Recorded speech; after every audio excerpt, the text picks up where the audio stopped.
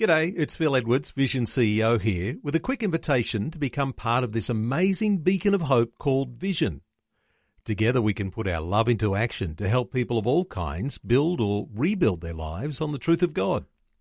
Please consider the part you can play during our upcoming Visionathon appeal, remembering that it's your support that makes Vision possible, including this podcast.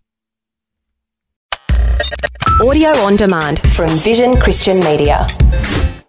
Exploring faith and the future. Neil Johnson and Bible teacher Dr. Kameel Majdali. We have been exploring aspects of the culture war and discussing the difference between progressives and conservatives. Let's talk some more today about some of the aspects that identify a person who is conservative, Kameel. Things like the way that we look at morality or the way that we might look at government. What are your thoughts on this difference for conservatives? Okay, Neil, that's a great question. Before I answer it, let me just remind everyone that in this war that's been going on for half a century and has massively altered the West, and not necessarily for the better, the left-leaning progressives, which are often called liberals, remember they have a utopian vision of society which requires big government, regulations, political correctness, and redefining traditional moral principles or traditional roles, marriage, family, gender, husband and wife, and so on. We've learned that conservatives view the whole person, not just the economic side of life, as progressives do.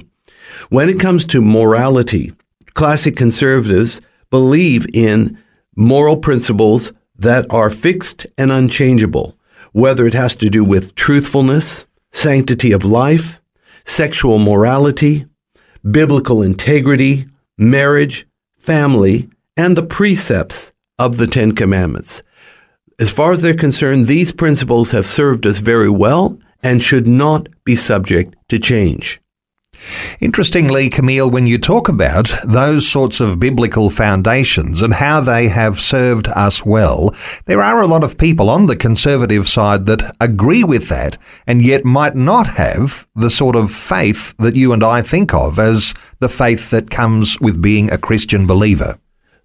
It is possible for people to embrace biblical morality without necessarily being a Christian themselves, because after all, these things have been the underpinning of Western society. It's been eroded, of course, due to 50 years of a culture war, which includes the sexual revolution. And that has altered a lot of things. But yes, it is possible for some people to still embrace these moral principles. However, they would be in the minority. And of course, embracing those moral principles becomes so much easier if the conviction of your heart is that there can be truth that is revealed by God. Because if you don't ultimately have that belief, then really, in some sense, you're not anchored into a particular side, and you perhaps would become vulnerable to change and become more progressive in your attitudes. It is important to see that God is the foundation stone for everything. For example, progressives view government as the source of rights and the like, but we see government not as the source, but God as the source of our life, our liberty, our future, our everything. In other words, human rights, we believe, come from God, not by government fiat.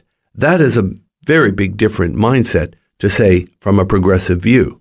So, Kameel, we come back to not all the eggs in one basket or the other, but as a Christian, making sure that your faith is strong and being able to discern what is true and right and unchanging from that which is going to be like shifting sand. I just like to put it from Matthew 7:25 and 24, I should add. When you do the words of Jesus, you're on an unmovable rock. And I'm telling you, it's the best place to be. Faith and the Future with Neil Johnson and Dr. Kameel Majdali from Teach All Nations. For more from Dr. Majdali, including books and DVDs on prophecy, Bible commentaries, plus today's and other episodes of Faith and the Future, go to vision.org.au. Thanks for taking time to listen to this audio on demand from Vision Christian Media. To find out more about us, go to vision.org.au.